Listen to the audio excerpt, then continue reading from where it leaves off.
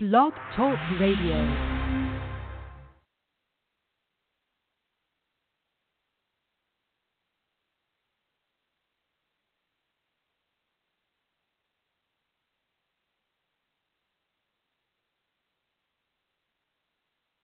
All powers to the people.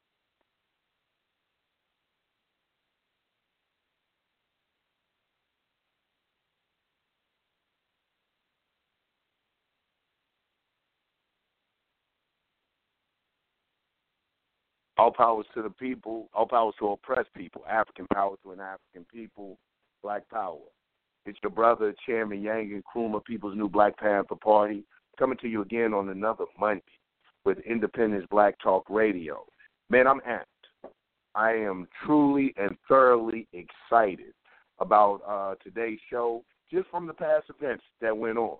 The only unfortunate thing for me is that our brothers from the New Black Panther Party are having their show today, and Dr. Shabazz will be speaking on some of the issues that I wanted to speak about, and I would have loved to hear what he was saying, but the show must go on, and it coming from a People's New Black Panther Party perspective. No factions, one family was the chant at our dear brother Hyru's transition, his homegoing, his funeral. It was a solemn occasion. We always hate to lose a comrade, especially one that was as sincere and committed to the struggle, empowerment, and liberation of African people here in America. Man, you know, for the brief time that I've known, well, I really can't even say brief, from the time that I've known the brother, from the opportunities that I had to be with him and meet him and speak with him, he was always a solid brother and thorough brother.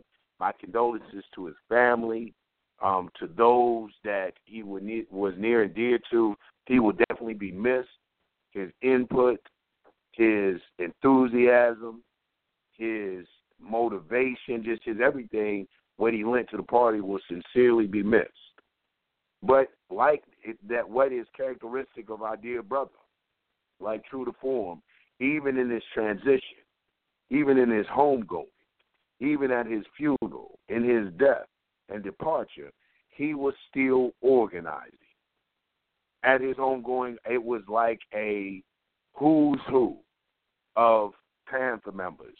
It was brothers that I haven't seen in years, comrades, brothers and sisters I haven't seen in years, comrades that I haven't had the opportunity to talk to just really build with, sit around, and to gather that energy that was so abundant. There was a table that was there, and I affectionately named the table the officers' table, because at this particular table, you had the ranking officers of the various Panther formations. And this provided us with an opportunity to really chop it up. I mean, to really cut through the Facebook sensationalism, the rhetoric that we constantly see going from these post to post, and a lot of time rhetoric from people who have no idea what's going on. So it was refreshing. It was encouraging to be able to sit with these various leaders and to exchange, to clear up some of the misinformation, to clear up some of the unintentional and intentional shit that had been floating around, you know, for lack of better words. And just what came from it, man, was it's hard to find words to describe the atmosphere and the exchange of ideas that we shared. But we know that the common theme was an end to factionalization, an end to factionalization. Now, when we say let's end the factionalization, do I think that in this day and time, at this immediate point in time, that every party will just dissolve and we will all come under one leadership and all collectively? No, not realistically. But the end of factionalization, the end of the different factions, to me, spoke volumes in a very different way. And the way that it spoke volumes to me was an end to unnecessary division, a coming together to understand that we are trying to achieve and accomplish one goal, and that goal is empowerment and liberation for African people here in America. And that in order to really achieve this, in order to be successful in this endeavor, that the minute things, the smallest of things that are dividing us have to be not only discussed, but just have to be moved out of the way. And when we were discussing with these leaders, when I had an opportunity to discuss with these leaders and talk to Dr. Shabazz and Chairman Hashim and Defense Minister Samir of the Black Liberation Riders, we found out that what separated us was small, was so insignificant that it shouldn't even really, a lot of these things shouldn't have come up. And even so much further to really, it made me question, was there really ever a separation at all? Did we really separate? Because we were all going in the same direction. We were saying the same things. And I think now when we start to, what's happening from this is now we're starting to decide that we must start pooling our resources together, that we're going to start pulling together and start working in that direction. So my proposal was something like a Panther Congress. Something like a Panther Congress. What would this look like? It would look like something to the effect of us coming together and forming a document that we are a black nationalist document, a constitution, if you will, for, you know, the empowerment and liberation of African people here, and that we all agree on this document, that we would all agree that this is something that we could stand behind and we would all commit to it, and we would all lend our support, our resources, and our troops to carry out the goals and objectives in this document. Because at the end of the day, it is about self-sufficiency and self-determination. It is about African people being able to do for themselves without the intentional, willful, and deliberate hindrance and obstruction of our natural evolution and our natural progress. What does that mean? You've heard me say it before. It means that we want them to leave us the fuck alone. And the only way that a people will leave you alone is if they're deterred from bothering you. Nature bears witness to this. Nature bears witness to it. The porcupine has quills. The skunk has its skunk glands or its funk bomb or whatever to deter its predators or those things that would cause it harm or duress. So us as black people, we have these things, but the only thing that we don't have is organizational unity. We haven't come together in such a manner that it would deter our oppressed people, that would keep us in a state from really launching an all-out attack on us.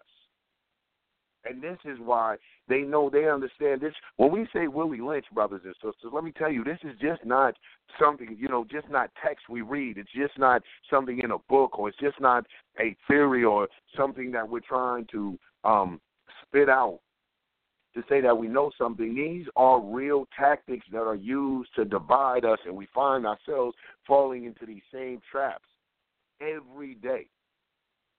We fall ourselves falling to this same trap every day. And when we look at Willie Lynch, the Willie Lynch doctrine, when we look at the Willie Lynch letters, we see what the black people, what African people or people of African descent were divided upon, and it's nothing. The old versus the young, the male versus the female, the light versus the dark, the east versus the west, the house nigga versus the field nigga. Nothing. And we find this same sentiment. We find these same things carrying over today. When we look at the partisanship, or we look at the factualization, the factions and the fractures in the party, what were the fractures really about, or what if within the fractions, the factions and the fracture between the parties, is there really a beef? There is a beef. What is the beef about? One of the things that I picked up from the funeral was, and I sensed an elevation. A lot of the soldiers I used to soldier with back then, I really sensed their maturity, and through life's experience and experience through the movement, I really sensed their growth and their earnest desire to really make a change. I don't know if it's because Donald Trump became the president or just life lessons along the way had taught them some things, but I really started to sense a change and a desire for the betterment of us as a people. Because once we understand that we're all interconnected, the betterment of our people means the betterment for us. It means better living conditions for us. It means better economic conditions for us, better education for us. Once all of us start to become empowered.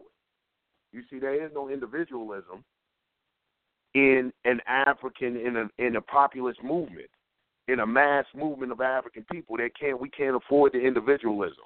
We can't afford to think that we can separate ourselves from one another and that we're going to make it and leave the other people behind. Or we can't afford to start thinking that our little organization, our minute organization in the larger scheme of a struggle is going to be sufficient enough to liberate all African people right here in America. We are not a monolithic people. We are not all a one-minded people. We are people who have embraced certain cultural aspects and different theologies, different religions, different social cultural understandings in how we live our day-to-day life. And so it's going to take the various organizations and formations to address some of those things that we have come to hold near and dear to us. But you will find us having these Masonic complexes or thinking that we have all the answers, and that if people don't think like that we think, then they're wrong. You see, when we say no factions in one family, then we understand all we have to do is look to our family for that example. In our family, there are people who have various ideas and do different things, and sometimes we don't always agree. But at the end of the day, with a family, with a real family, what you do agree upon is that you're family. And you have a certain sense of obligation and responsibility, a sense of duty to other family members, to protect them, to provide for them, to shelter them, to nurture them, to love them, to offer any type of aid and assistance, offer guidance. This is what we have for our family. So this has to be extended to the African family here in America. Us Africans here in America, this very thing has to be extended. So the parties, this is where we start to have these divisions in the party, or the various parties and the various formations. But we don't have to look at the various formations as being a threat to one another. We don't have to look at the various formations to always necessarily be something bad or that they came about because of a bad thing. That in some of their formations, where I can only speak for the People's Black Panther Party, our formation was birthed out of a sincere desire to aid and assist African people here in America and globally, internationally, as we are Pan-African.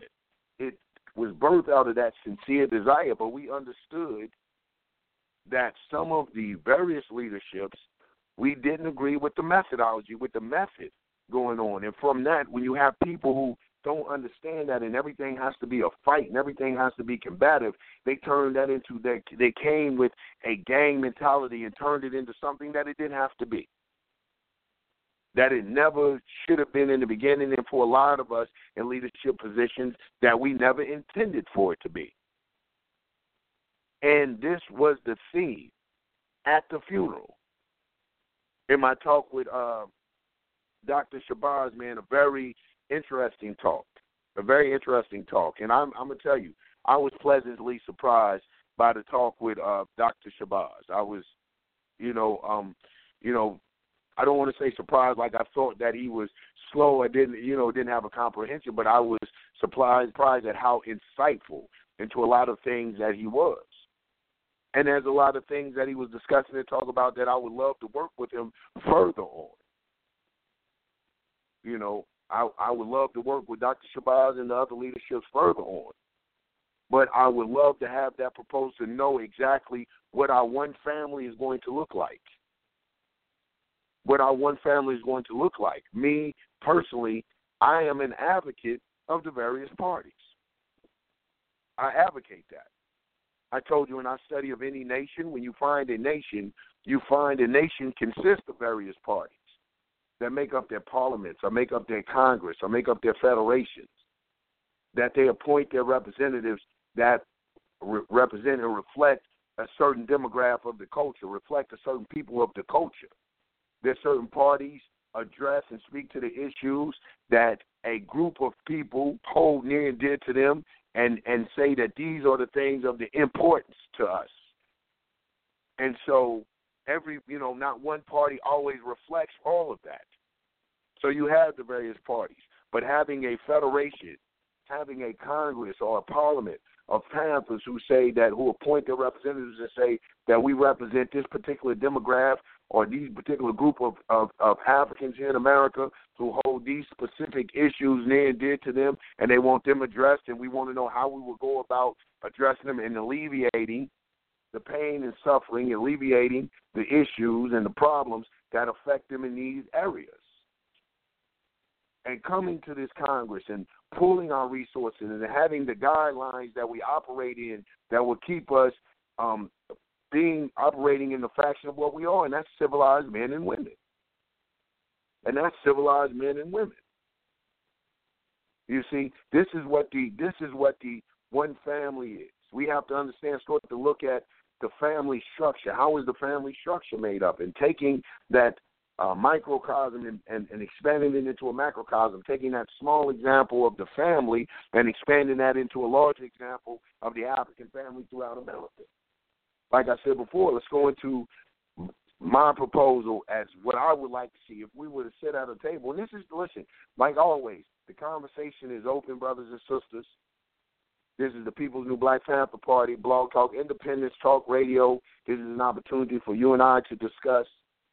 I'd like to know what your opinions and your comments are on it, or People's Black Panther Party, what your opinions and comments are on it, how you feel about it, how you would like to see it formulated and brought together. As for me, like I said, what my proposal would be is a Panther Congress.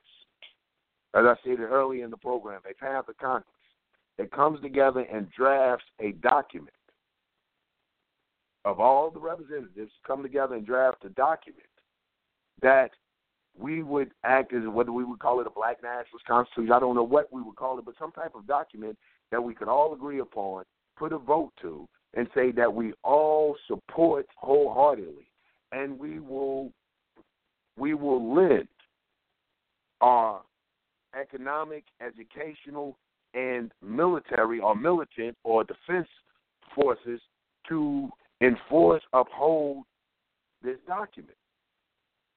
And this document should be for the empowerment and liberation of African people. Start to put together a Congress. We have to start to look at nation building. We have to really start to examine Black nationalism and really start to try to do things that would implement Black nationalism. For us, it's starting at the grassroots, or even below the grassroots, what I call the mud movement. It is about implementing programs that teach the people self-sufficiency. And once the people start to learn to be independent, once the people have that taste of freedom and have that determination that they have determined their destiny, that the people have had that taste of being reliant upon themselves and upon their brothers and sisters, it would be hard to put the people back in shackles. When you look at when you look at nationality, look at the people. I look at Ireland, how the IRA, the Irish Republic Army, who are predominantly Catholic, are fighting the Protestants who came over there. I believe it's Britain, who came over there and tried to colonize them. When you're a free-loving people, colonization, subjugation, oppression doesn't sit well with you. You can't find it in your spirit to be colonized. You can't find it in your spirit to have to ask another man for permission to do anything, or to have to ask another man or woman or another principality that has power over you. You have to ask them the permission to live, to evolve, to grow. It doesn't sit with a free man. But since the African people here in America haven't truly been free, we don't understand that concept. You've heard me say before, we blow like a leaf in the wind, in a strong wind. Whichever way the wind carries us, you'll find us flipping and flopping along like that. And that doesn't fit a free, loving people. You see? So when it doesn't fit a free, loving, when it doesn't fit a free, loving people, they resist. They start to fight. But since we don't resist and we don't start to fight, since we've been subjugated and dominated for so long, and we don't understand and have this yearning desire to really be free, not really be free, because when you find our ancestors, our predecessors who came before us, and when they were enslaved and shackled, there wasn't anything they wouldn't do to earn their freedom. There was nothing they wouldn't do to earn their freedom. Yet you and I have the audacity to sit and say who we won't work with, what we won't tolerate. I've never seen since the posting of the funeral, and a lot of the posts have been coming up about us unifying and coming together and ending the factions. I've never seen so much hatred posted by other people. I'm going to have to say niggas, outright niggas. I've never seen so much dismay and disbelief on it, but all black people can't come together. It is ridiculous. The fact that you would think that these people work for the government. I'm waiting for the post to say, how dare you niggas have the audacity to think that you can come together and work together for the empowerment of African people. What's wrong with that? What's wrong with that? Am I saying that it's going to be paradise overnight? No, it's going to take work. Am I saying that everything is just overnight, it's going to be a revolution and we're going to gain our freedom and our independence? No, it's going to take work. And it's going to take mature brothers and sisters, men and women, who are willing, who really believe in the people and really have a love of the people to allow their personal grievances to be put aside for the sake of harmony and unity from the masses. That's what it's going to take. There's still some things. I'm not saying that there's some things that I agree with. Overnight, I've agreed with everything that every faction says, or I agree with every method that the various parties are taking to try to gain our independence. I'm not saying that all of a sudden I've changed a lot of my views and positions. I haven't. But what I am saying is that I am willing to discuss them now, because I feel the willingness from other parties to discuss and to listen and to even take in consideration some of the methods that we're contributing to our liberation. Let's study the liberation. When you study revolution worldwide, you will never find, and I defy you, I'm telling you, I defy you, I challenge you to go find me a revolution that is taking place in a world that has only been carried out by one revolutionary party. And when you find it, please call in or inbox me. I would love to see that. When we study from Chairman Mao Zedong, when the Japanese, the Chinese communists were fighting the Chinese nationalists, but when Japan invaded, the Chinese nationalists and the Chinese communists came together to run the Japanese out of China. And when you and I face with an enemy, not a hidden enemy, not a covert enemy, not an enemy that you and I don't know, a blatant enemy whose legislation, laws, rules, and regulations are purposely designed to destroy us. That's at the very least, to destroy us economically and physically, destroy our education, to destroy our social and cultural norms. When you find an enemy like that, we still think that we have the luxury to be at one another's throats. We still think that we have the luxury to compete with one another for the struggle of our people. It's the damnedest thing. It is the weirdest thing to me. I've never seen a people compete for the misery and suffrage of their people. That we want to be the premier group that addresses all the misery and suffrage for black people. Hell, we need all the help we can. All hands on deck. All aboard. So yes, I was elated. I was excited. I was hopeful, and I'm still hopeful for the future of a new black movement, of a renaissance, the resurgence of a real black movement here in America for us as Africans, like we had in the 60s and the 70s, that started to wane in the 80s with the crack epidemic and the gang epidemic. I'm glad to see that we have some of our best minds and some of our most profound leaders and bold leaders stepping up saying, hey, let's end the partisanship. Let's end the partisanship and start to come together and be able to work together for the advancement of our people. Because you see it every day with your enemy. You don't? If you don't see it every day with your enemy, you must be walking through the streets with your eyes closed. You must be walking through the streets with your eyes closed. But what ends up happening is that neo-nationalists or neo-nationalists, black nationalists, have come into the movement, and they launched what I call a bully campaign. A bully campaign.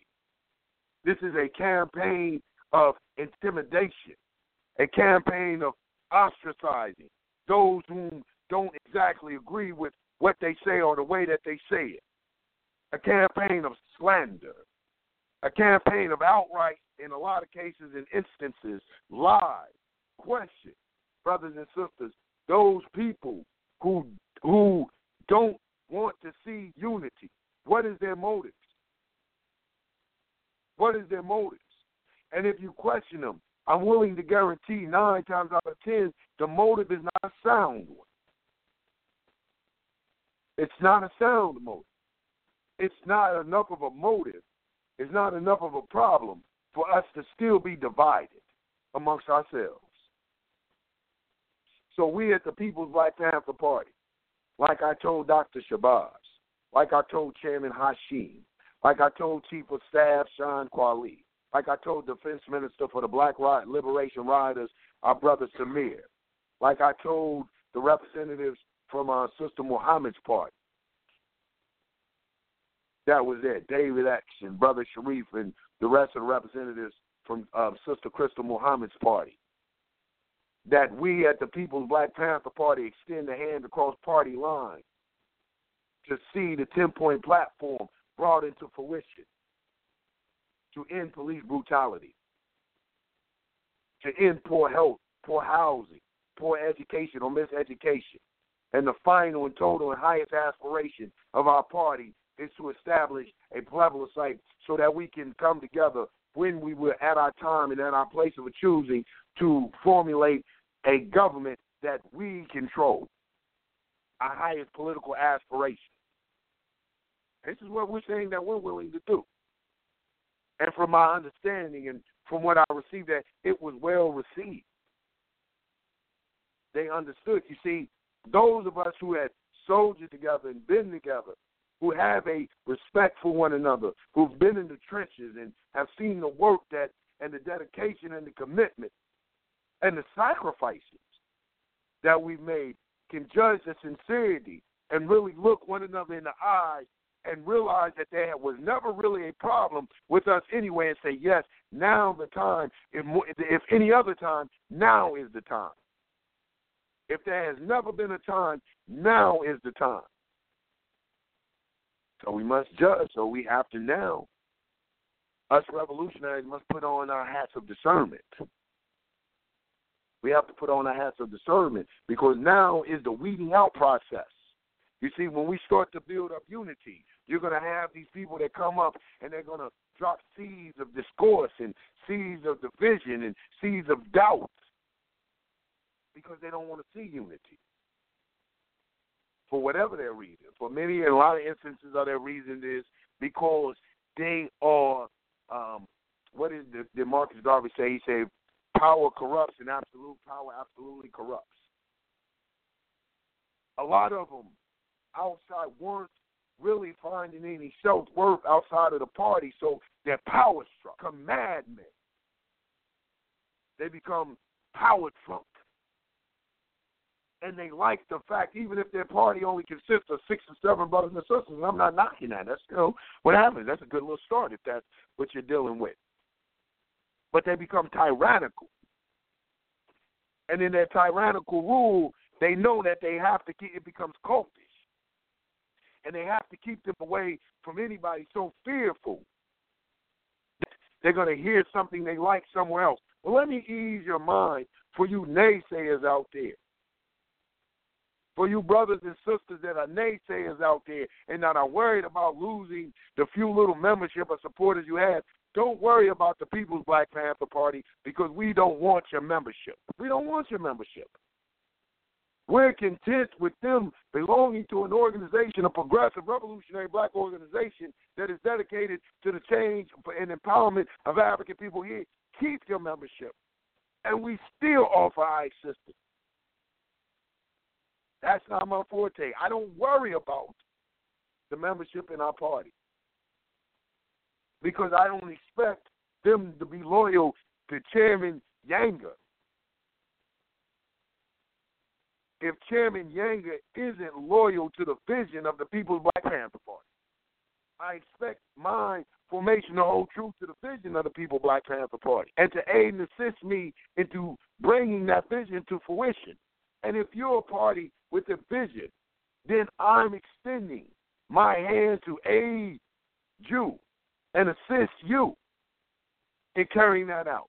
Because if your vision, if you're a black nationalist and a revolutionary black nationalist, then your vision probably is my vision.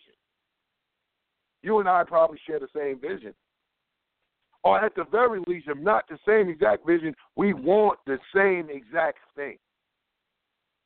And this is what's happening. This is the sentiment that divides that you feel. The pressure's on. The pressure's real, brothers and sisters. And it got real.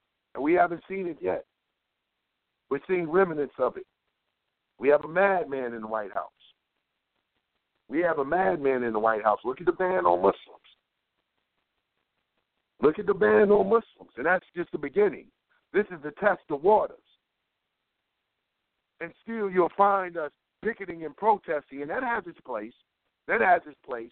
But are we really preparing for what I always call that revolutionary transitional period?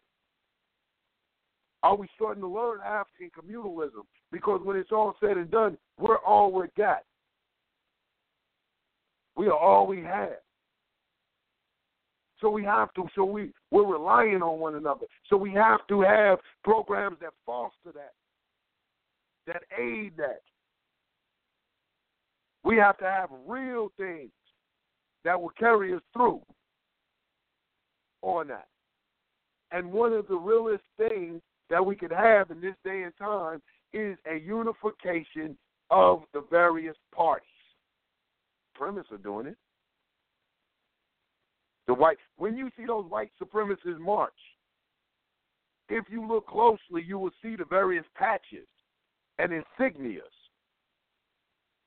You will see the different emblems and signs that let you know they're from different groups that agree on one thing: the continuation of the supremacy of the white race. That's what you'll see. Let's make America great again. They even got a slogan. Let's make America great again. Great for who? And we're not prepared. We still, like I said before, think we have the luxury of being at one another's throats and not sitting down and coming together and asking what the hell is really going on. It's your brother, Chairman Yanga, Independence, Black Talk Radio, People's Black Panther Party. If you want to get in here and comment, you may agree, you may disagree. This is your opportunity. You can come in. We're talking about no factions, one family, but it's really what's on your mind Monday. We can start off there. We can go anywhere with the topic because this is serious, brothers and sisters, amongst us. And I'm sorry I'm going on a little bit tired. Your brother Chairman has been traveling. I have been traveling. Let me say this. Let me digress a little bit. Sidebar throwing in there. My hat's off to the leadership of these various parties because it is exhausting work. From the travels to the getting the chapters together, it is very exhausting work. So my hat's off to you. I have a whole new respect for the leadership of these parties. And I want to thank personally my Central for staying down with their chairman and helping us to bring these visions to fruition and laying the foundation for this dynamic party that I've been elected to chair. I want to definitely thank my Central for that.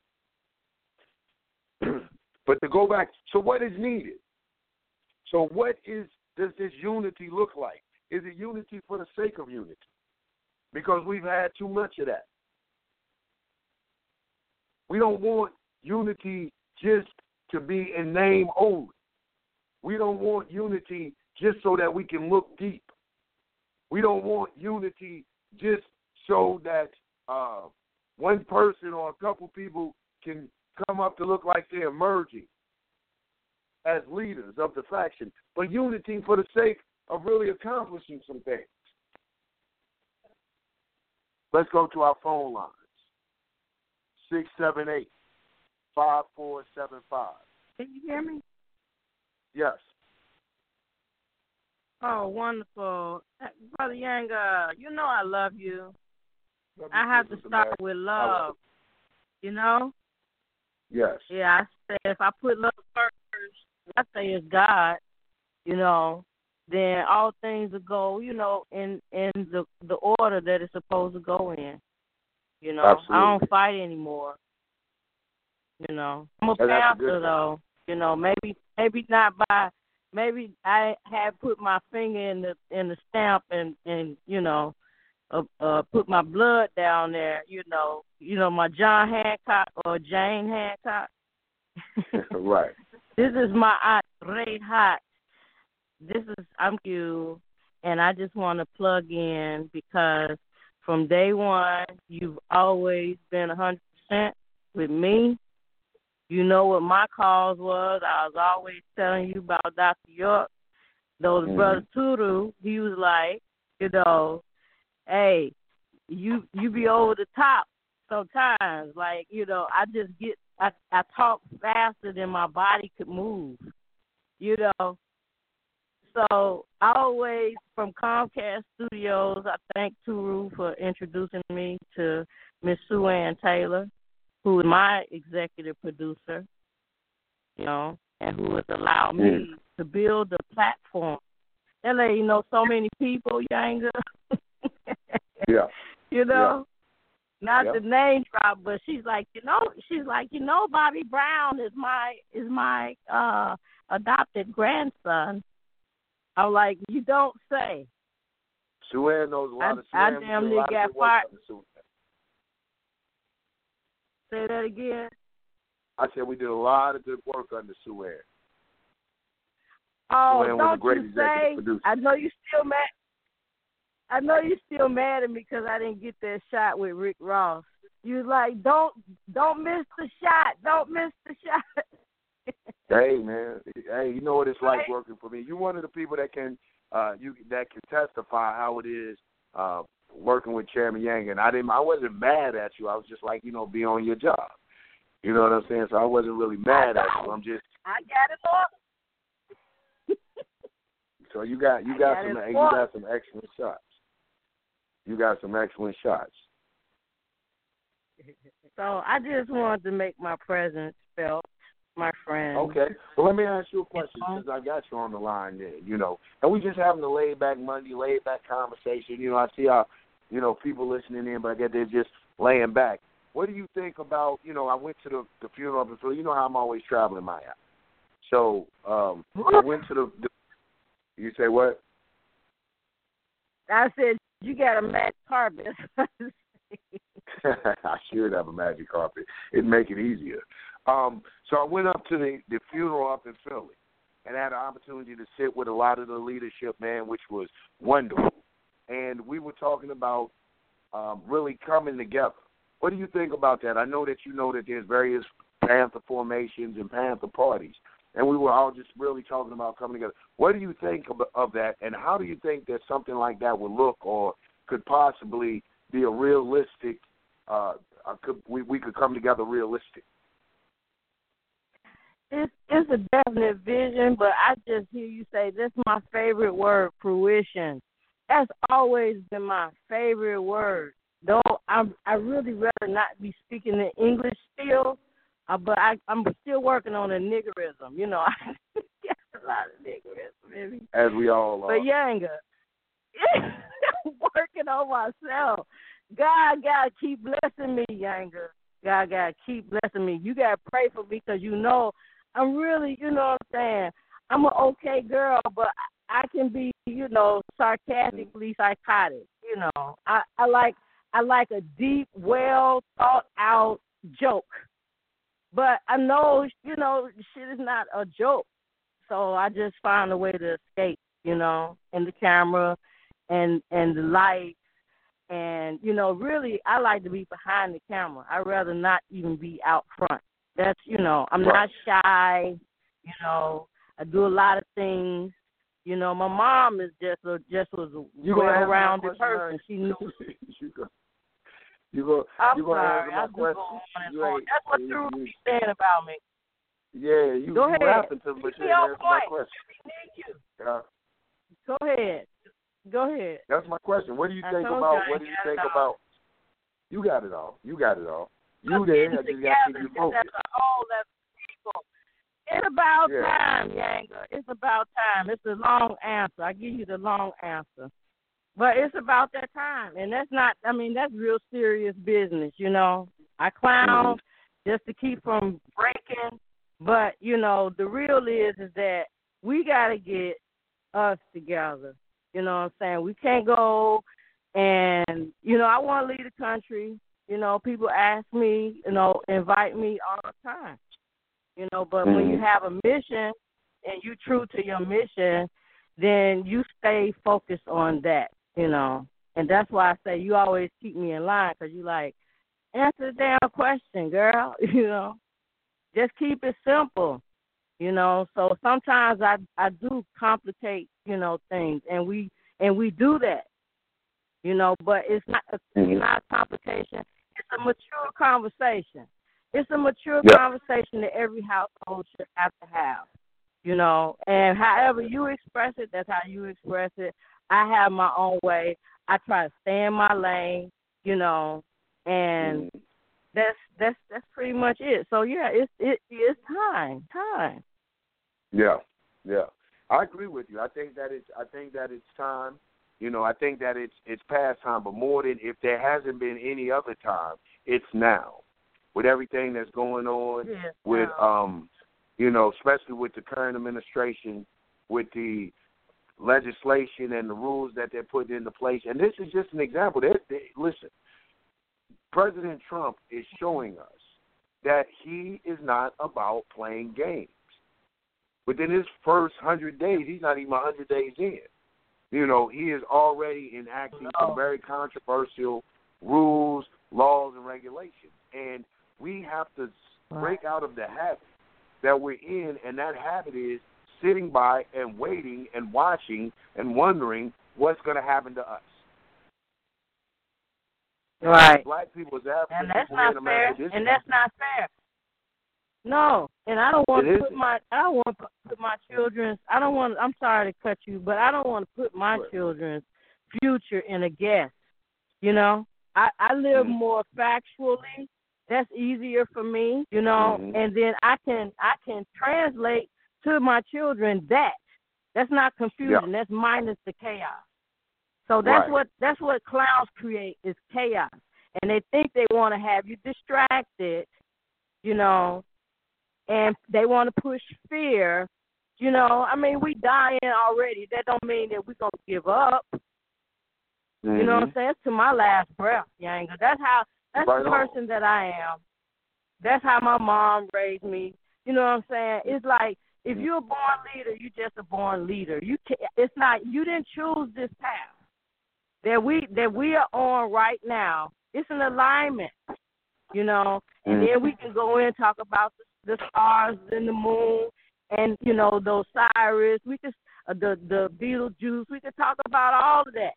But it's okay. It's exceptional when somebody of a pale descent talk about that rather than somebody with dark skin. Because even especially from a female, if you want me to keep it optimistic, and I gotta head your household, but I gotta be sane in all this crap that they pushing on the television.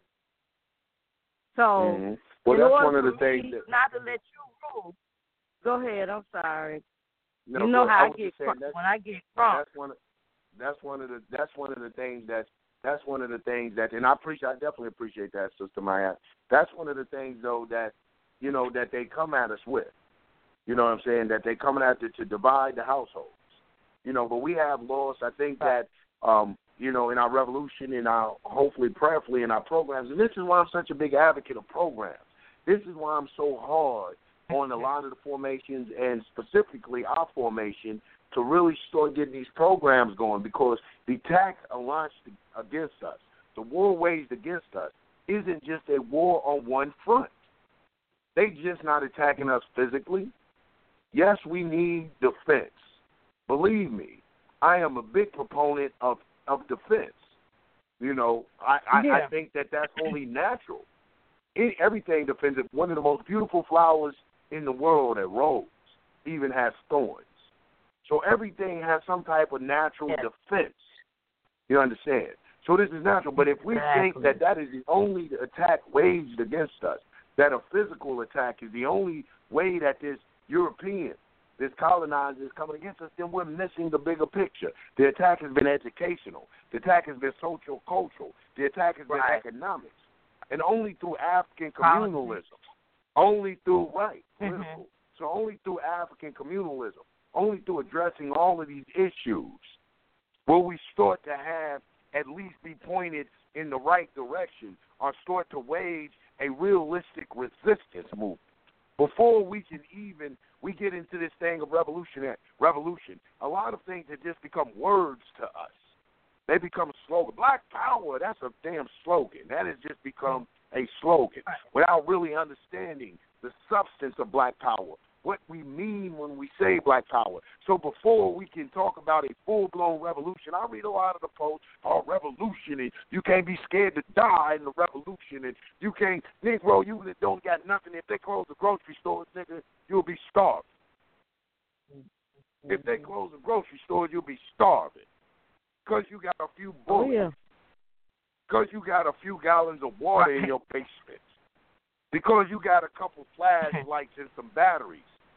A bulletproof vest. You think you're ready for a damn revolution. When before you can get to a full-blown revolution, you must have a resistance movement. Study revolution. That's what I tell you. I get so frustrated with these overnight revolutionaries, with these brothers and sisters who all of a sudden have read one book, Revolutionary Suicide, and he read something on Field Marshal George Jackson, and overnight they feel like that they're revolutionary. They feel like that they have been revolutionized. But revolutionization is a process and an ongoing process. It's an ongoing process. I'm still in the process of being revolutionized, and I was birthed by a revolutionary. So it's a forever process. So before we get to a full-blown revolution, we must have a resistance movement. The masses of people must learn the art of resisting. Resisting what? Resisting the temptations, resisting the thinking of our colonizers, resisting the diet of our colonizers, resisting the actions of our colonizers, resisting using their psychological, their psyche, like I said, thinking like them, so therefore judging like they were judging, using their standards as our morals and our ethics, using their standards to set standards in our communities. We have to learn to resist these very urges that not have only been beaten our predecessors to an extent that it was passed down to us, that it has become almost a second nature. It's almost become a second nature, the way we behave and act. So before a full-blown revolution, before we can talk about overthrowing or changing a system, we must change the system in ourselves that we operate by. We have to learn to resist it. Study the revolution of Algiers, I tell them. When the Algerians ran the French out of Algiers and they took over, they were worse than the French. They practiced what's called neo-colonialism. They ran the government the only way they knew how to run the government, and that was from their colonizers. And this is what so I ask the people, you have revolution, and you change revolution, and you have this new government that you set up. What are you running? Are you going to be a black capitalist? Is there still going to be homeless issues, hunger issues, poor education in certain units? Will there be a class system? It's just going to be a class system. Because we okay, haven't given thought. may I ask you a question? Yes. Okay. So, all those things that you mentioned, you can organize those things in your mind. I am able at some points to organize things in my mind so it keeps making sense, so that it's, like tangible, reachable. Mm-hmm. But for somebody that is like in deep, deep despair, I mean, I got some deep despair, but I try not to take it out on anyone, I just try to deal with it myself, like most black women do, But what's an easy answer? How do you start? Because some people don't know where to freak start. Right. There is no easy answer, but the solution is African communalism. That's the start. You're not the only sister suffering from what you suffer from. But since you've been told that is not normal, since you've been told that that's a psychological disorder, since you've been told that you shouldn't feel this way, a lot of our women hold this in.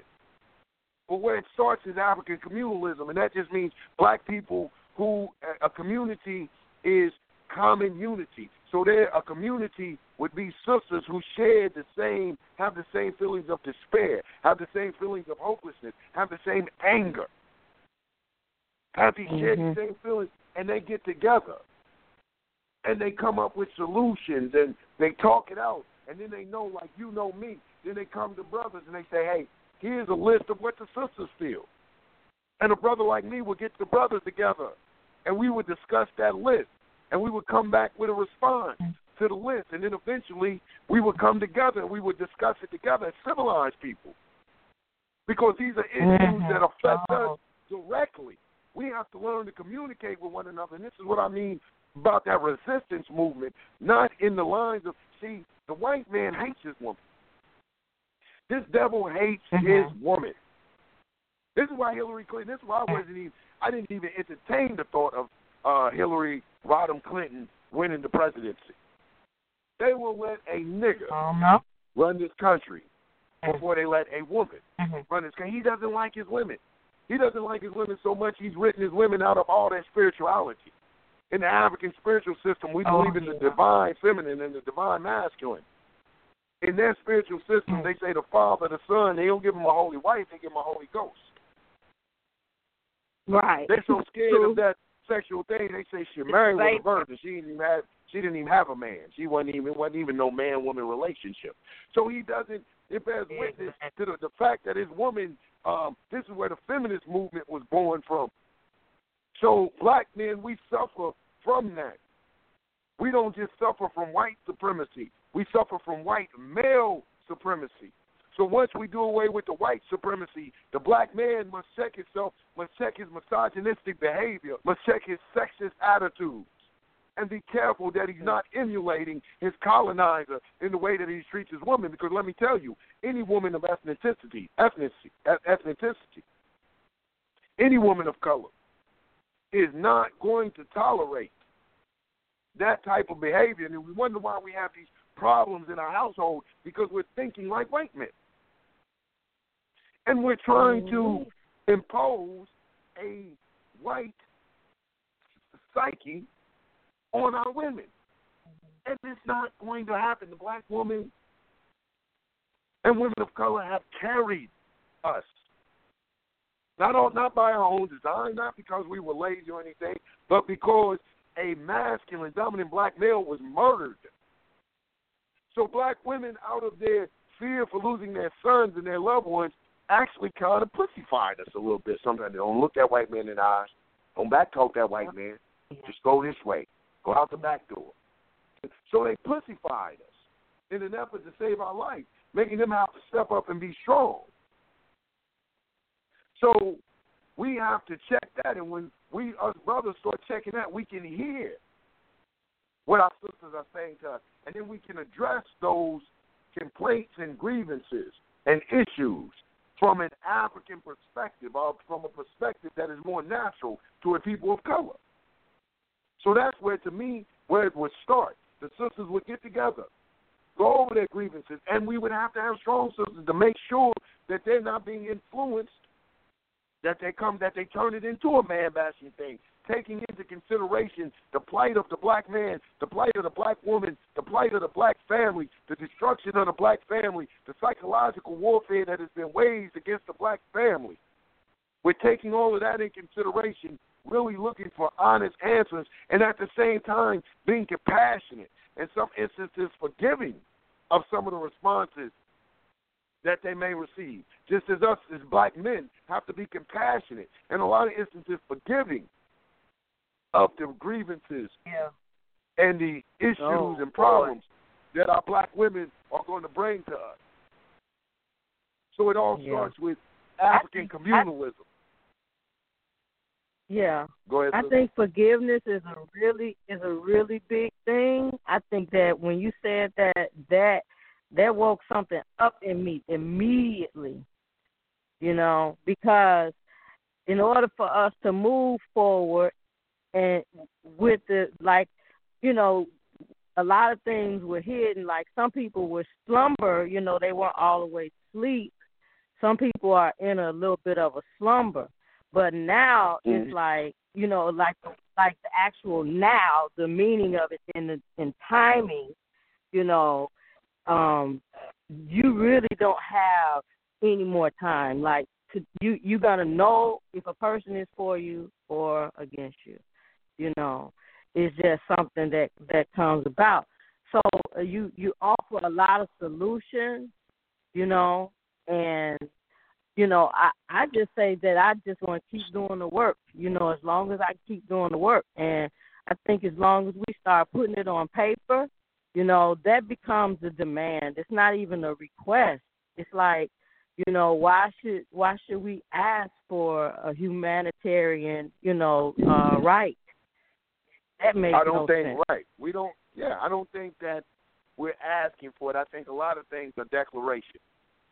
When you're going to the world, you're making a declaration. We're not asking permission for anything. Those of us that are revolutionaries, we're not asking permission. We're making a declaration. We're saying this is what it is. We want freedom. We want the right to practice self-determination. This is what we want. You know what I'm saying? And that is a declaration. Really, we're responding. We're answering a question before the question has been asked. They say, why y'all Negroes acting like this? Because we want freedom. We want the right to self-determination. This is what this is about. So this is what we're making declarations, but that's going to come from, like you said, not just making that declaration on paper, not just by going before the world court or doing any of that type of stuff, but it's going to come from real action. It's going to come from real action. It's going to come from, I think too many times, we have romanticized the revolution to such an extent that we're looking for this, man, we got to get out of these Mad Max Thunderdome fantasies. There's not going to be mass chaos in the streets like that. I don't see it. There's not going to be mass chaos in the streets like that. They're not just going to wage, we get into these fantasies like they're just going to wage an open warfare. It is an open warfare, but in all right, just confront us like that. Man, they're going to send in squads to come snatch you out of the some of these niggas, all of this hoopla, they talking sleep. These niggas eat too much and sleep too hard. I've been a victim of them snatching me up. My offices have been raided twice with the whole armament, tanks and everything. I've personally been snatched up, and they didn't come 12 o'clock in the afternoon, send a calling card. They didn't send a general to me, and we sit down at the table and say, hey, we declare one another. They come 2 or 3 in the morning.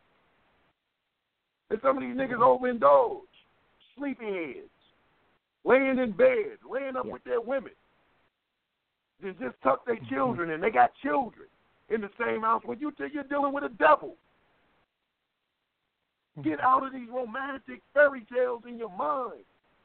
And this is all that's happening. You think it's going to be some shooting in the streets and you got your little gun and we back and forth and we shoot, you hide behind cars and stuff. And come on, man, it's television. That's They moving. snatch you up in the middle of the night. And if they can't snatch you up in the middle of the night, they send somebody to hit you from 150 yards away. Snipers. You don't even see it coming. Just ask Mega Evans and Dr. King when you get an opportunity to talk to the ancestors. You're dealing with savages. You're dealing with savages. So the way around that, any revolution, any revolution has always been a populist movement. There's always been a stirring of the masses of the people. The masses of the people had to move. The masses of the people had to be inspired to take their own destiny in their hands. Because you can't destroy all the people. And that's the bottom line. And that's the bottom line. You can't destroy all the people. So the little few groups that we have that think that it's just, and they're very necessary to a degree, but to think that this is where the revolution is going to be fought and is where it's going to start and where it's going to end, I don't think is very realistic.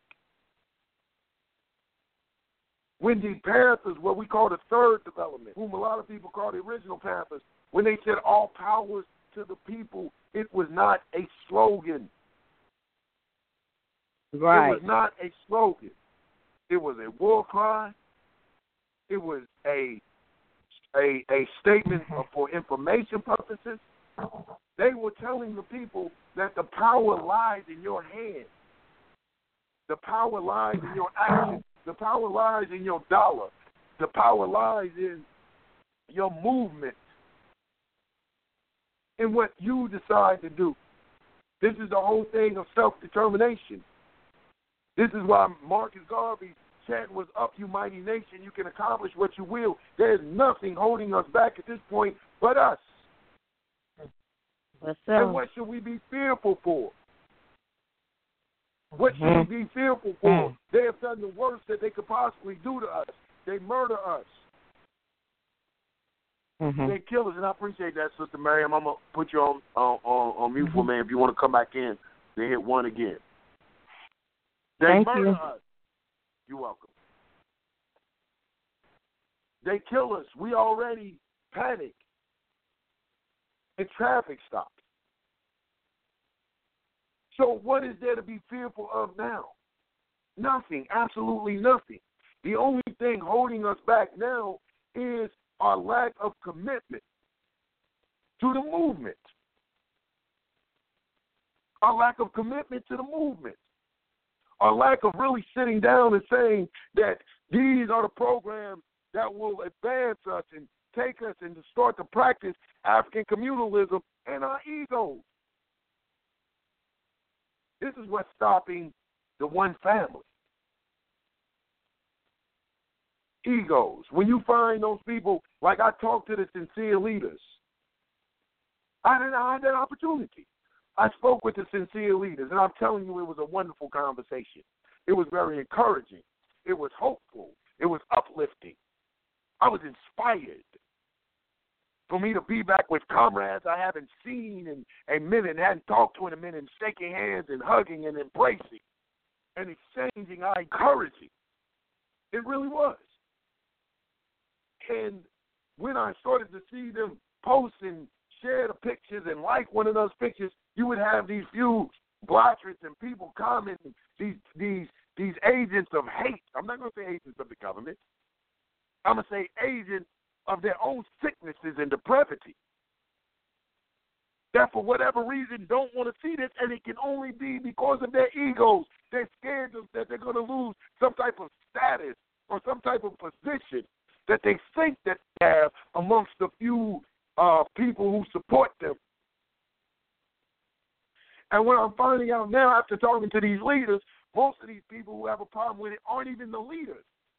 All the leaders are saying, yo, one family. That was the chant. No factions, one family. No factions, one family. That was the chant. So it isn't even the leaders. It's these people who they feel like that they have something to gain behind the scenes. So they plant these seeds of division They continue the discourse, the slander and the lies, the rumors, the gossip that would have us divided at a time when we need one another. I need my brothers and my sisters. When we need one another. When it's advantageous to us as a people. Anything else is self-destructive, brothers and sisters. Anything else is self-destructive. There is not one party. I see the wonderful names, the Supreme Panther this, the Mighty Panther that, the Grand Panther this, and that. They sound wonderful. But in realization, your little 5 or 6 members ain't going to do nothing by themselves. Along with my little 5 or 6 and the little 5 or 6 over there. Let's be realistic. Let's address these issues. I'm sure y'all got more than 5 or 6. Y'all know I'm just playing. We all playing. But let's be realistic. Let's be realistic. So, like the sister was saying, some of the things that will get us through when we're facing the day-to-day stress in this day-to-day life are real-life programs that promote and support what? African communalism. I stand by African communalism. I stand by African communalism. And that's what's going to save us. Anything other than that will not work. We've tried it. Have we not tried it? Some of our most brilliant and blessed minds were socialists, were communists, white leftists. I'm not talking about scientific socialists, not inclusionists. You know what I'm saying? But were from the, practice communism. And the communists launched a thing against Marcus and Saigon. And had one of our brilliant minds, Du Bois, going against Marcus Garvey. So we have brilliant minds in communism. We tried communism. We've tried, you name it. We've tried it. But we have yet to put all our, now I don't even want to say all efforts, but to exert a realistic effort in African communalism with realistic programs. Let's get off of this. Let's stop buying. This age of information has destroyed us. This age of information has destroyed us. This Facebook hype, this sensationalism, this YouTubeism has destroyed us, and it has us looking for these grandiose ideas and thinking that, like I said, the revolution will be overnight, that we've started with the first step. We're not addressing the issues that really plague us as a people. Man and women relationships, like the sister was talking about. How do we address that? We're looking for movements of 100,000, 1 million people, but not sitting down with 2 or 3 brothers and sisters. Your neighbor, how many of you know your neighbor's name? How many of you know 3 houses down on each side of your home, your neighbor by their name, or have actually seen your neighbor or shaking your neighbor's hand? How many of you are involved in any affairs in your community? But you want to be black leaders. You want to do everything else. But it's the things happening right there in your community. Organizing a cleanup. Something not simple. Saying good morning to the mailman. African communalism is the solution. And the African communalism on the revolutionary front will be unity amongst the factions. How can I ask the masses of people to unify, and I don't unify with my brothers in other progressive revolutionary organizations? It doesn't make sense. It just doesn't make sense. It doesn't add up. So these are the things and the questions that we have to ask ourselves. It's your brother, Chairman Yang of People's Black Panther Party. Independence, Black Talk Radio. Hit one if you want to chime in, if you want to say something. If you want to add your comment or your opinion, this is your opportunity to talk. And we'd love to hear from you. The topic is no factions, one family, but it's what's on your mind Monday. What's on your mind in this Trump era? in this Trump stage. It's the real deal. So this is what we're addressing. Let's go to my phone lines, put on my National Minister of Culture, Manta Sanjata Keita Kamara. Chief. Yeah, how you doing, brother? Good. Man, I'm great good, man. teaching. Thank you, brother. Yeah, I mean, what you're talking about kind of... Yeah, I guess I like the, I'm dealing in the community now. We had a young man murdered, and his father and I grew up together. And, touched my heart. I've been trying to organize the street organization, and it's an age-old problem that Marcus Garvey faced with the bourgeoisie Negroes and the pastors, who've been the problem forever. And so we organized the meeting. I went and the father knew I had some influence over the street, some, I won't say influence, but he knew that I had a desire to unify our street tribe brothers and not villainize them. So he asked me, can I organize the troops and try to bring everybody together? And I told him I promised I would do it. So we organized it, and I met with the principal of the school, and she was insistent upon, having it in a rush and having it at the school. And I said, all right, so you think we could pull it off? And so the day there was a couple shots fired outside, so I'm calling the sister. She had me rush to get a flyer ready. I'm calling. I know she ain't answering. All of a sudden I get a call like, we canceling at the school. Like, why are you canceling at the school? Well, I'm just not going to discuss it. I'm not going to go into all that. And it just got real belligerent. I'm like, my sister, and why are you talking to me like this? And then I said, I'm not one of your children, but they have that arrogance. Then she went through all this about the spelling and putting this and that. I'm like, all this arrogance that they're above the people, because they've gotten their white man, their master's degree. And then they went from this right here. Now they went from there to saying, the reverends was like, we want to work with the street tribe, the pastors. They went from wanting to have it at the school or the church that now having it at the police station. And I'm like, who in the community is going to feel comfortable at a police station? And what's the motive behind it? What's the motive behind y'all wanting to do that? Mm-hmm. And basically, even though I'm the one that initiated, was put it together, and they was going on with it. They done hijacked it from me, and now basically forcing everybody to say it's going to be at the police station.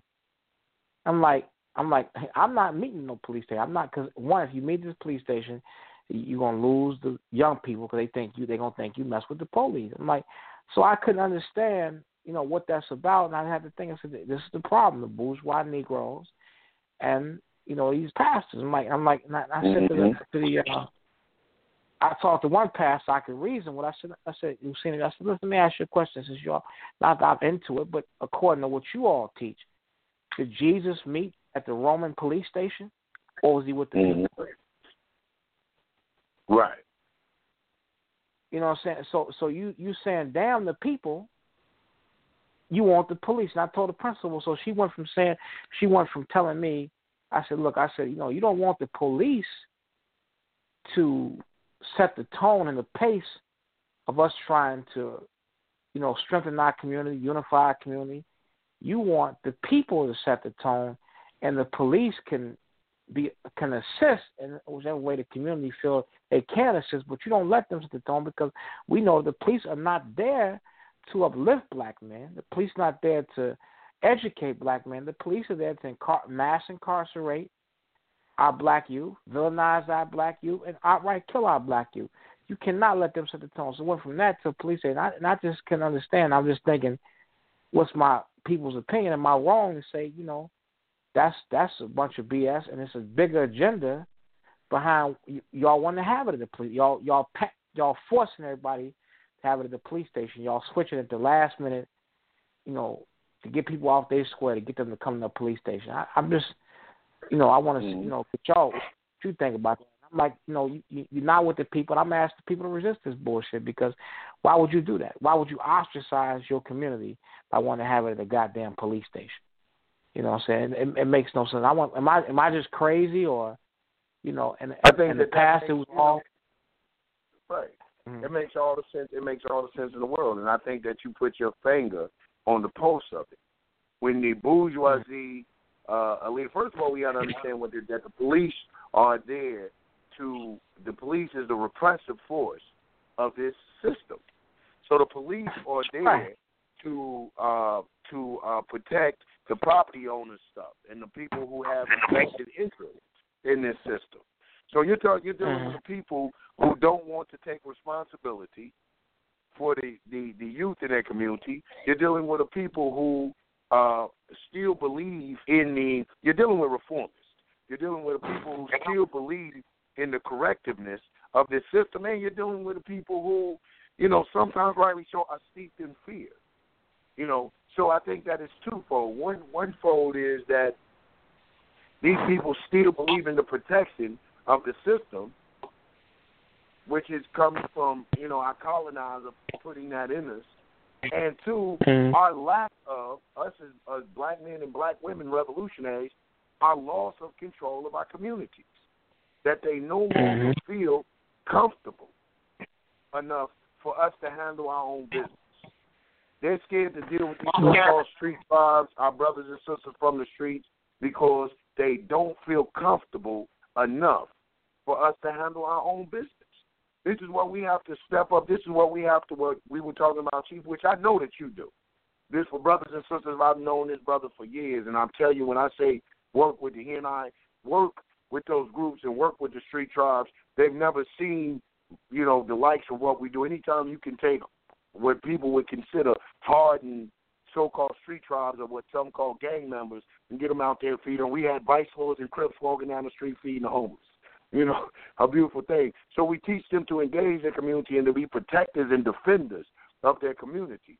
So you have a lot of people that don't really have the faith in their young people, Mansa Sanjata. They don't have the faith in their young people, nor the faith in those progressive organizations that are making a change, and they're not willing to step out there and meet us halfway. See, we get out there and we're telling the youth that we'll handle the problems. We go in the crossfire. You're going to broker a ceasefire to go between these street tribes to bring some type of resolution to the situation.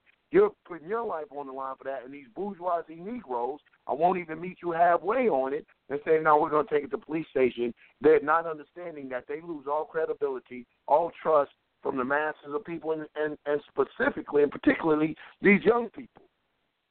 And that's what I mean by revolution. Yeah. We have to take that out of their hands. Well, I refuse. I refuse. I said I'm not coming to no meeting in no police station. I'm not going to do it. I said if I did that, I would lose the credibility of the people we trying to reach. Absolutely. And they was down at the police station. He told me I say that. I said, well, once you look at it as a stool pigeon or a snitch, you put yourself at risk because the people they're not going to respect you. So I'm going to try to, discourage them from doing that. But I'm like, but the principal, she was all, and that's what really upset me is the fact that, who's supposed to show up? Who's supposed to show up at the meeting? They said the alderman and the police commander they told her she shouldn't have it at the school, and then and they say some of the community organizations or whatever, that's what they saying. And I'm like, yeah, I'm like, all right, well, y'all you losing the people. How I go from being in a church or a school, and the past was all for it, Now you go from saying, well, I agree, I think it should be at the police station, and I was like, man, you can't trust a Negro to talk real white. Yeah, well, I can tell you talk this, real white. You can't. Yeah, you can. They can hang up having the people involved, especially these young people involved, coming to the police station. I mean, it's just that simple. I don't see any young people really doing that. So they're gonna lose their thing on that. Chief, I'm gonna leave your line open, but for a minute, man, and have you in there since you definitely sit on the National Central Committee. But I want to go back to the phone lines and give everyone an opportunity to talk because we're coming in our last half hour of it. Area code 440-4022. Your mic is open. Hey, how's the brother doing? This is Jeff Arnold. I'm out of Ohio. And hey, I can relate to a lot of things you said. You know what I mean? And pertaining to what the brother just said a minute ago. I mean, listen. I mean, he did right. I mean, black people throughout our history, we ain't never had only kind of meeting we had at the police station was to get somebody out on bail or see what I mean. It's very oppressive. The situation is nothing productive about that. And apparently they had their own agenda. I don't blame him. I wouldn't go there either. And like he said, the majority of the young people, they ain't gonna meet at no police station. Hell, it's just not gonna happen. But on what you was talking about earlier, I want to touch up on that. As far as yes, sir. You was talking about as far as unity as a whole. I mean, when you look at it, it's also very simple. You know what I mean? But people are separated by politics and religion and other bull crap. But black people, I mean, I'm telling you, it's a shame. We are the most talented, the most intelligent, the most creative people on this planet. You understand? Mm-hmm. And we continually, are being oppressed. But the worst part about it, brother, is, and this is what I stress to people, this is what we need to get down to, because black people, we suffer from a very low self-esteem, but it's due to a socialized, engineered a form of oppression. It's so deep, and it's so deep, but yet still so subtle. We're conditioned not to even notice it. Mm-hmm. But it boiled down to this. We need to start with the truth. You know what I mean? The truth about who we are, where we come from, who we really are. The children really need to know. All this old fairy tale mess with the Easter and the Santa Claus, all this stuff serves a purpose. You know what I'm saying? It all serves a purpose and is in the promotion of white supremacy, and us feeling inferior.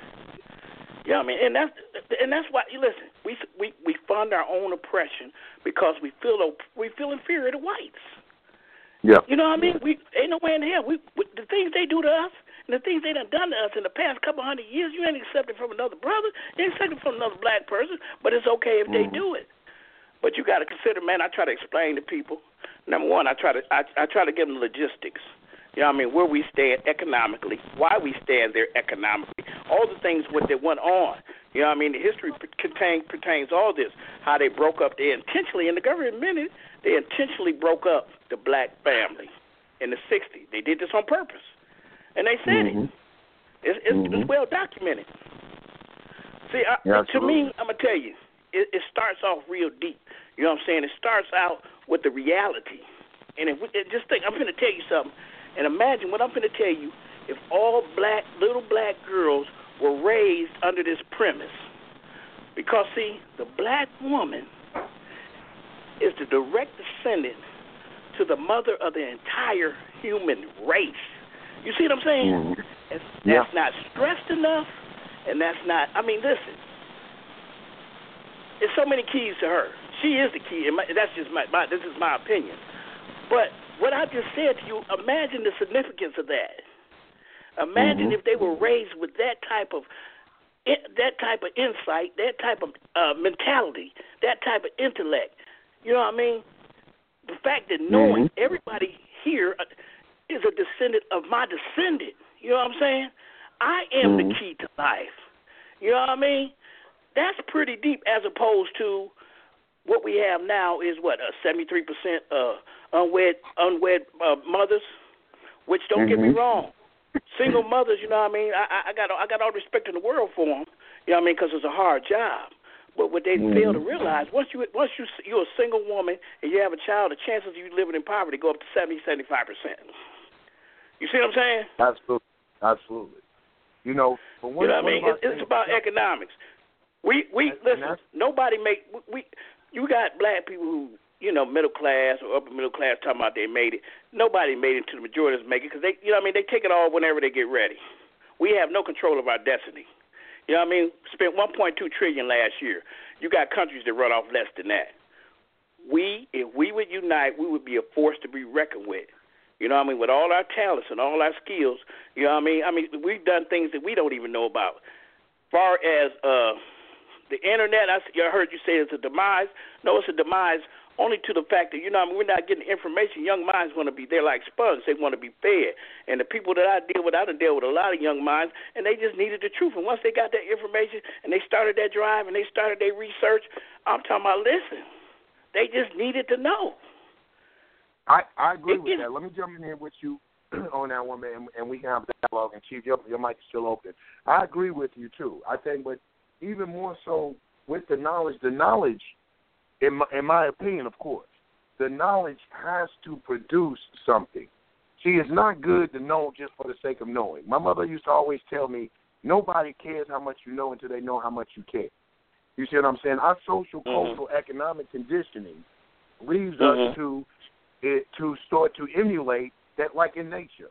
You got certain animals, like, for example, you got this snake that isn't a poisonous snake, but he has the colors of a poisonous snake, except for they're in a different order. And that's so the predators will confuse them. So our women and our young men see the most successful people in their lives, and they start to emulate that. They see the European, and the European says, if you don't think like this, if you don't act like this, then you won't be successful. So we start to emulate the European. We start to emulate the Arab. We start to emulate everybody but African people in America, black people in America, because we haven't seen a success factor. One of the things that we have to do, this knowledge that we get has to be a knowledge that increases our morals and our ethics and makes us start to judge according to things that would empower us and better us. One of the things with my National Minister of Culture here, who is also the visionary and the founder at St. Corey African Society, which I'm a member of, is that's what, in our cultural department, that's what he's teaching, a culture, and a culture of empowerment, not just in our knowledge, but in the way that we perceive ourselves in this white supremacist society, and how to shake those shackles of mental colonialism, mental thinking like our colonizers, and therefore when you think like your colonizers, you spin like your colonizers, you eat like your colonizers. But once you shake that off and start to come together with this African communalism, you start to do things that start to empower you as a people without being resentful. Well, give me a little more details on African communalism. I mean, as far as, I heard you say it several times. I can imagine what it is, but I wanted a little more details on what it consists of. Okay, African communalism simply says this, like you were saying. We spend $1 trillion out of our community. You know what I'm saying? But it's unaccountable spending. African communalism says that we as a community, we start doing like our counterparts do, Jews and other people. We start to have these think tanks. We find out where these dollars are going to. If I buy Goodyear tires, what does Goodyear support? Does Goodyear support atrocities in Africa? I agree with you entirely, brother. I agree with you. Yeah. You're on the right. We're on the right track. Yeah. We don't. It's just unaccountable spending. We don't give a damn. We will spend the dollar and not understand the power of that dollar. Exactly. You said that earlier, and I agree with that. That's what brought it to my mind. You're exactly correct. Yeah. So these are the programs. So in our study groups, we say that we form at the People's Right Parents Party. We say we should form study groups. It doesn't have to be. We don't have to have 100 members. It can be 4 or 5 brothers and sisters sitting around having a cup of coffee, saying, "Hey, did you know? Like me, I don't eat McDonald's. I found out McDonald's supports prison labor. Prisons make McDonald's uniforms. So now that I know that prisons make McDonald's uniforms and I understand about the school-to-prison pipeline, I won't buy McDonald's." And so every opportunity that I get, and I sit with groups, I inform people about McDonald's policy.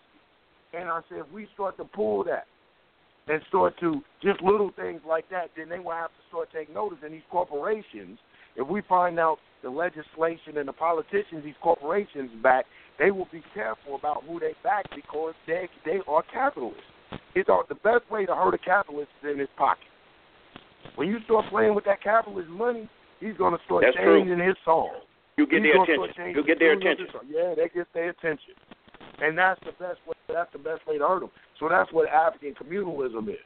So, and that's on the economic front. Politically, African communalism is like black nationalism. It just means, but it's just when you say African communalism, it's just thinking. I say that, and it's almost synonymous with black nationalism. But black nationalism has been hijacked by so many people and misused that African communalism, I think, best just espouses just black people doing what empowers us as a national and international global community. And that's so you're saying, so we, I mean, in other words, be united to the point we can speak it for one voice. It'd be like, so African communalism, this they saying this, and or they're going to move on that or whatever. You know what I mean? And it's as a group. You're saying to be able to be identified. Exactly. Despite your religion, despite your, you see, everybody, like I said, everybody. Yeah, I'm on the same page, bro.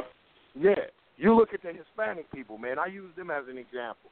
They come together even under their colonizers' language. They say, I'm Spanish speaking, and the Spaniards colonized half of these people and enslaved the other half. But even despite that, they have come together on that. You don't see them arguing. When you take a Mexican and an El Salvadorian and a Puerto Rican, they may not like each other when they're amongst their collective groups. But you take those three Spanish-speaking people and put them in the middle of some black folks, man, they're going to go to speak Spanish on your butt. They're going to speak Spanish. They're going to keep us out of the loop. But you take us, you take three black people and put them in the middle of white people, you're going to have that one Negro that go over there, hey, I'm not with those guys. I don't know what they're talking about. Black guy don't see color. Yeah, Ben Carson. Ben Carson. See color. Ben Carson. Exactly. So African communalism says that we must teach our child, like what you're saying, we must inform our children. We believe in a protracted struggle. We believe in a generational struggle. We believe that resistance must be taught to our children, that our children have a responsibility and an obligation to their race. That if our ancestors and predecessors would have given up on the dream of freedom, we wouldn't even have the limited little bit we have now.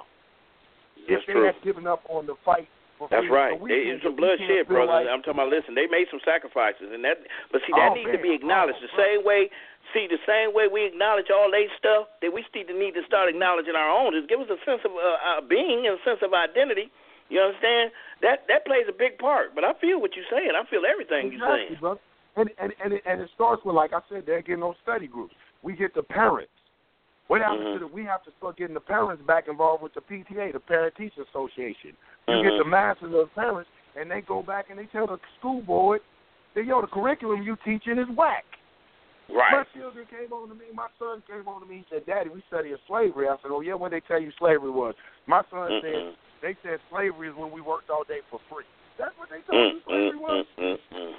You worked all day for free. Let me tell you about the horrors of slavery. Let me tell you about the worst atrocity in the human history perpetrated against a people. Let me tell you about the rape, the murder, the kidnap, the inhumane practices, just the total barbarity and savagery and brutality practiced perpetrated against us for no other reason than with blacks. And after I talked to him, I went because I skinned. And after I spoke to my son, I went to the school. And told him that this is a farce.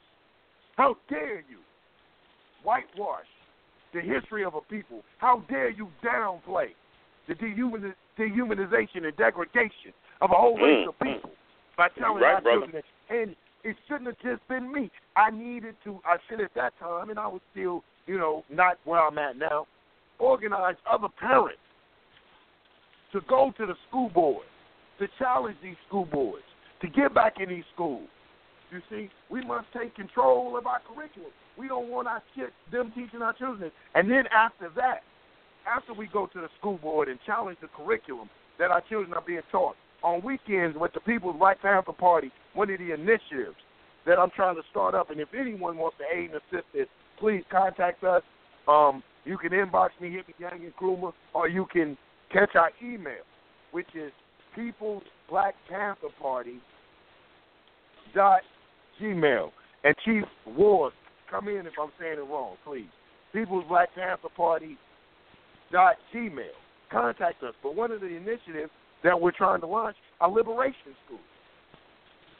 And what a liberation school is, my dear brother, is just simply on the weekend, on a Saturday, from maybe 10 to 3, we get our children and we have activities and we teach them. We deprogram the program they've received 5 days a week for 4 or 5 hours a day.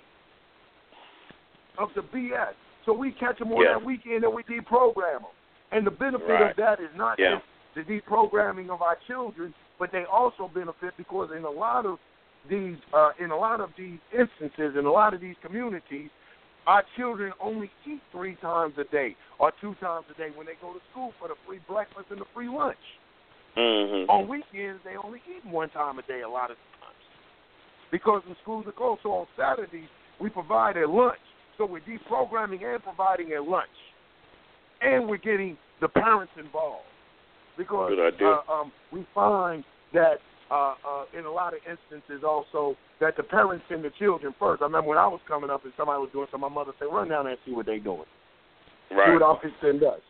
So we send the children come back and they say, we're learning this, and the Black Panthers taught us that, and this and that, and we find that the parents start to want to engage us and peep in or inquisitive to see what how their children are learning, and they start to see a difference in their children. They start to see when, like what you said, brother, when that knowledge comes to, when you know who you are, you start to feel better about who you are. When you start to know about the greatness you contributed to civilization. When these young sisters know, like you said, that they're the mothers of the universe, the mothers of civilization. When these brothers know they're the kings of civilization and the defenders and the scientists and mathematicians of civilization, they walk with their heads up. They're not niggas. Change the perspective. It's changed the perspective all the way. You see, our history didn't start with slavery. So like you said, it changes their perspective all the way. Yeah. Yeah, it just may want to realize that, but that's real. Absolutely. And then get our chief of staff will send the email to Sister Justice, and I can send that text to Sister Justice so I can give our contact information out here. Because this is what we are, dear brother, is a populist movement. We're looking for the masses of people to get involved in their own self-determination and their self-sufficiency. We are not an elitist group. We're not a group of brothers and sisters who think that we have all the answers, but we're looking for, and to answer your question, that's African communalism. We're looking for the participation of all our brothers and sisters to aid us in our advancement. But those are just some of the projects that we're talking about when we talk about these liberation schools and things of that nature. Mm-hmm. Let me shoot this contact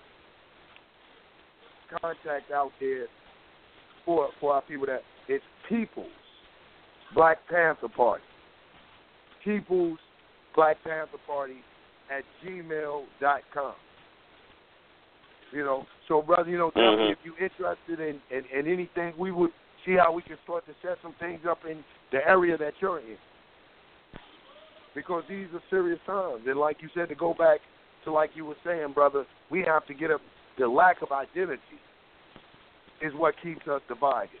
See, the brothers and sisters hear me say this all the time. They hear me say that when you ask other people what nationality they are, you ask the Asian, what's your nationality? You say Chinese, Japanese, Korean. You ask the Hispanic, El Salvadorian, Mexican, Puerto Rican. You ask the black man or the black woman will tell you, I'm a Muslim, I'm a Jew, I'm a Christian. No, not your religious beliefs, brother, sister. What's your nationality? What's your ethnicity? What's your shared experience of common goal? Even if it's black, and you just say, man, I'm black, then we have that shared experience, that shared struggle. You say, well, I came here before slavery. I'm not even talking about that shared experience. I'm talking about the shared experience of terrorism, state-sponsored terrorism by the police. I don't know a black man or a black woman that don't say, just the terrorism we live every day. Every day as a black man. In the workplace, absolutely. At the store being followed around. I mean, the list goes on and on. Goes on and on. So we have that same shared experience. But instead of us getting together and coming together to shake that off of our backs, we think that we're going to find escape through trying to claim something other than black. Yeah. We think we're going to find escape from things. But when that pig murders you, when he shot Mike Brown down, when he choked Eric Garner out, he didn't say, were you a Muslim, are you a Moor, are you a Christian, Shalom, Hebrew. He called him and put his arm around his neck and choked him till he couldn't breathe. That's right. He called Mike Brown. The only difference between Eric Garner and Mike Brown, when he called Eric Garner nigga, he called Mike Brown young nigga. Yeah. That's the only difference. So they still see what they see. So we have those shared experiences that we must come together in. Brother, I thank you for that call. I'm gonna go and back I really to, appreciate your time, brother. Hey, man, brother, anytime, man. Tune in with us. Hit us on the email, even if it's nothing but for information, dear brother. And we can exchange some information and some ideas. And I would love to hear more about what you're talking about. All right, same here. Right on, brother. Now your day. Let's go back to our phone line. Area code 504-1282. Let me open up this mic here. Area code 504-1282. Your mic is open. Black Power, brother. How you doing?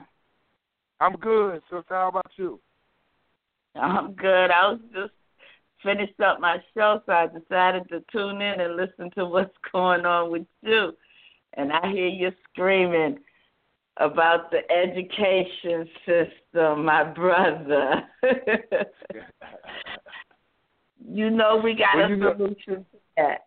We got a solution to that. Talk to us.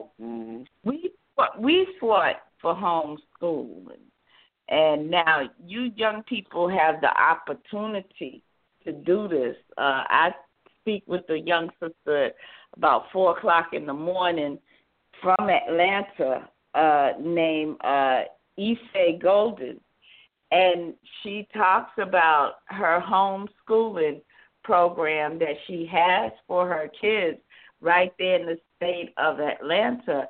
And all you have to do is register for it, and they will send you books, computers, everything you need to homeschool your child.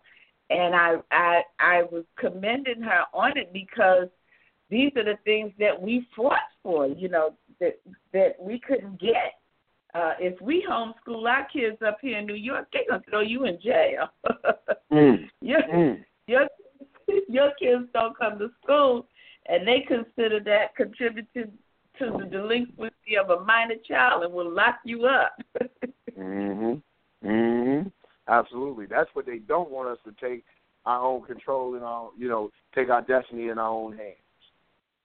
That's what the fight is against. She was telling me about the program. I'm going to try to get more information on it from her for you. But I also heard you talking about how we don't know our own true history. And this is a fact. I hear people spouting off stuff that doesn't even make any sense chronologically. And I had that experience today when I was coming home. And I told the brother, I said, brother, you got to read Sheikh Anta Diop's books, because he gives a detailed history. The brother was telling me how we were the Asiatic black man and we came out of Asia and settled in Africa. I was like, what? Where did you get that from? That's misinformation. So I'm reading 3 books by Sheikh Anta Diop. I want to get the 4th one. The first one is called Civilization or Barbarism by Sheikh Anta Diop, which is an amazing book about the authentic anthropology and the contributions of Black Africans to math, science, and all of these things. History does not give us credit for these things. They give the Greeks credit for these things. But he actually shows us where it's written, in the papyrus or on the walls of certain temples in Karnak, also in Sudan, and in I think he said Somalia. Some places like that have it. And then he talks about another book. He has another book, The African Origin of Civilization, Myth or Reality. Excellent history book on, history way back when. But the best one that I've been reading and I came up across is the Pre-Colonial Black Africa. Now, that is an excellent book on what actually happened to us prior to coming here and how we were at war, who we were at war with, how it transpired. And the reason why we got captured is because we were at war with each other, because we were divided. So it was easy for them to come in and just take us out, And then also there's another book that I'm going to get. He has one more, and it talks about the artisans and the craftsmen who were tricked into coming here, because they were purchased from their king to come and build the city. They didn't know that they were going to keep them here and mistreat them. And those are the first enslaved Africans who came to New York and to I think it was Virginia. Those people came from Guinea and Ghana. So the ones in New York came from Ghana, and the ones in Virginia came from Guinea. So there's a lot of information out there, brother. There's a lot, but you just have to look. You just have to look for it, and for us to still be calling ourselves anything other than African is just plain denial of your own greatness. Absolutely. I agree with that, and that's where it's gonna, and I appreciate that, Mother Melody. I really appreciate that, and definitely check out those books that Mother Melody is talking about. And informed people and empowered people. I honestly believe that, and that's where it's gonna come in. And one of the things is, like, we go back, we will really start to feel comfortable calling ourselves Africans and really feel comfortable knowing our identity once we start to, like Mother Melody says, get the knowledge of our ancestry, but just take this understanding and this information and to really try to change our mindset. I think that so many times what we're finding, and to go back like what my dear brother was saying, this is one of the reasons that I have a problem with the internet and the YouTube a lot of times, is because everything has become for entertainment purposes only. I see the brothers going back and forth about the debates. I see the brothers and sisters going, see who's the deepest and who can retain or regurgitate the most knowledge. But I don't see how it's affecting the masses of everyday people called into this struggle. Like I told people before, one of the things that made the Panther Party so prolific, that made the Panther Party what some people call the original, I call them the third development. I don't particularly use the word original because if they're original, everybody else is fake. And I know that I'm not a fake Panther. So we say that third development, that third wave, that what made them so prolific and so profound in what they did is that they exemplified African communalism, socialism, self-determination, and self-sufficiency, so much so that the government had to incorporate those programs. The government didn't start doing these programs. They didn't have Black History Month. They didn't start having the black student unions on the college campuses just from the graciousness of their heart. All of a sudden they had such compassion for the Negro. But when they saw the Panther Party doing these things, and they saw the black community start to rise up and have a sense of self-worth and start to identify, to have a sense of self-identity and have pride and say black is beautiful, black power, and these type of things. I'm black and I'm proud. These type of things. And it only came through, it wasn't just because they were giving us grits. It wasn't just because they had tough leather jackets. But with the grits came ideology, came a sense of self-worth, came a sense of self-purpose, came a strong black, a strong African identity. with them. When you donned the leather jacket, donned the beret, you had a sense of self-worth, a sense of self-pride, and strong African identity. And the government knew that they had to undermine that. Hence the free breakfast in school. Hence certain medical programs that were directed and specific and that targeted black people, African people, people of African descent here in America. It was to erode the power base of the Black Panther Party. And this is what we've forgotten. We have gotten so caught up in the sensationalism that we don the uniforms and we love the buttons and we got the beret and it's cocked and popped and we walk around with the guns. But where are the programs of self-sufficiency and self-determination? Where are the liberation schools that I came up with? Yeah, and not just that. What I'm so hurt by is the fact that nobody is looking at the sacrifices that we made.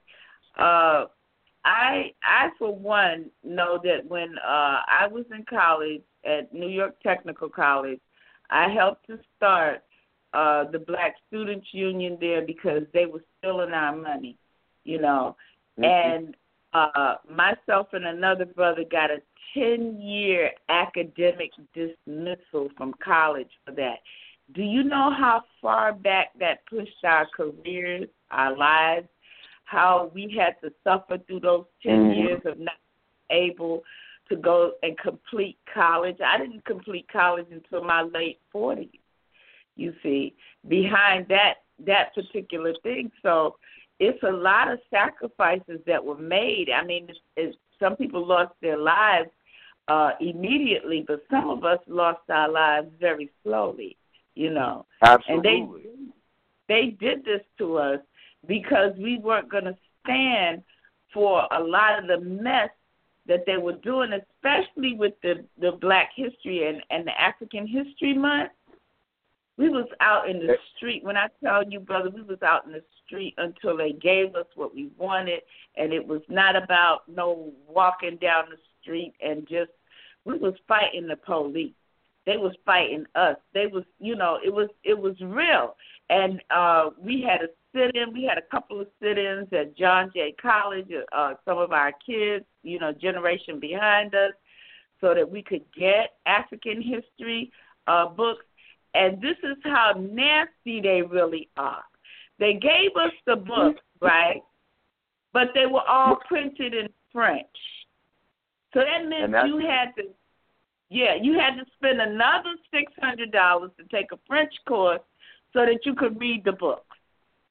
And that's exactly. They're not going to give us. And I appreciate that, Mother Melody. We and I going into our last 5 minutes, so to close it out. And it's exactly like what Mother Melody said. They're not going to give us every of our self-determination, every inch of our independence is going to have to be fought for. And the fight is not always, I'm telling you, not always a physical fight. It just may be.